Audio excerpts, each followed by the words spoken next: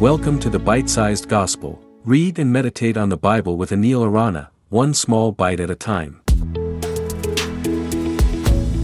Hello and welcome to the Bite-Sized Gospel with Anil Arana. Today we will reflect on Matthew 14, 22 to 36. Listen.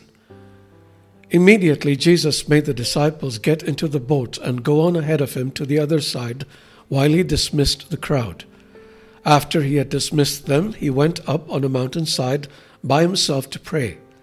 Later that night he was there alone, and the boat was already a considerable distance from land, buffeted by the waves because the wind was against it. Shortly before dawn, Jesus went out to them walking on the lake. When the disciples saw him walking on the lake, they were terrified.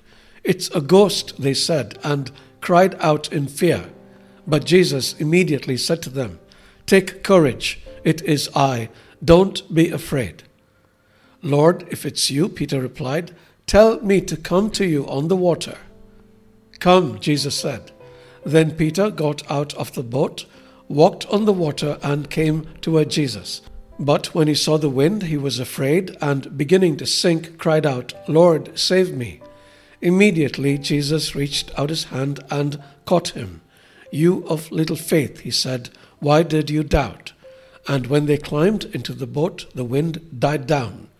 Then those who were in the boat worshipped him, saying, "Truly you are the Son of God." When they had crossed over, they landed at Gennesareth. And when the men of that place recognized Jesus, they sent word to all the surrounding country. People brought all their sick to him and begged him to let the sick just touch the edge of his cloak, and all who touched it were healed.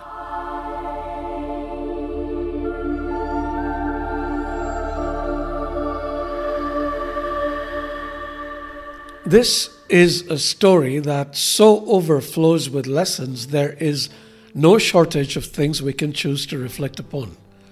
Let us look at what Peter says in today's story. When Peter saw Jesus walking on water, he, like the other apostles, thought it was a ghost and felt afraid. Then when the ghost said, "Take heart, it is I, Jesus, do not be afraid," Peter was suddenly filled with the desire to do what Jesus was doing, and he said, "Lord, if it is you, command me to come to you on the water."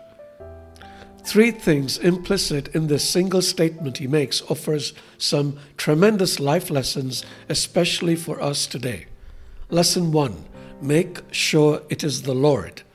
Jesus has warned us several times to beware of counterfeit messiahs. In the last days, Jesus said, if anyone says to you, "Look, here is the Messiah," or "There he is," do not believe it. For false messiahs and false prophets will appear and perform great signs and wonders to deceive, if possible, even the elect. So how can we recognize them? By their fruit, not by the miracles they work and by the things they say. Please read Matthew 7:15 to 20 and Acts 17:11 to gain a deeper understanding.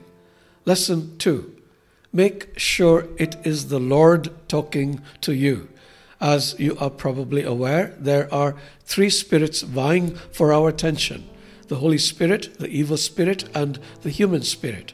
All three speak to us, and it can sometimes be hard to discern whose voice it is. The human spirit wants what it wants, and the evil spirit can do a pretty good job pretending to be holy. Remember, he was the angel of light. So how do we tell the difference? A simple rule of thumb I use is asking myself whether what the voice is telling me to do will bring me closer to God. An ancillary rule I apply is ensuring it doesn't break any command in Scripture, which means we need to know Scripture well. Lesson 3. Make sure the Lord commands us to do what we want to do. We may want to do many things, even good things, for good purposes, but if it isn't what the Lord wants, we could be in for a rough time.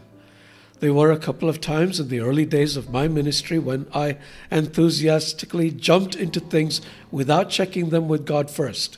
It was such a struggle that I determined never to do anything again without getting the go-ahead from God. And when I've done that, things have worked out beautifully. And here is a bonus lesson. make sure that God is with you, even if He gives you the go-ahead.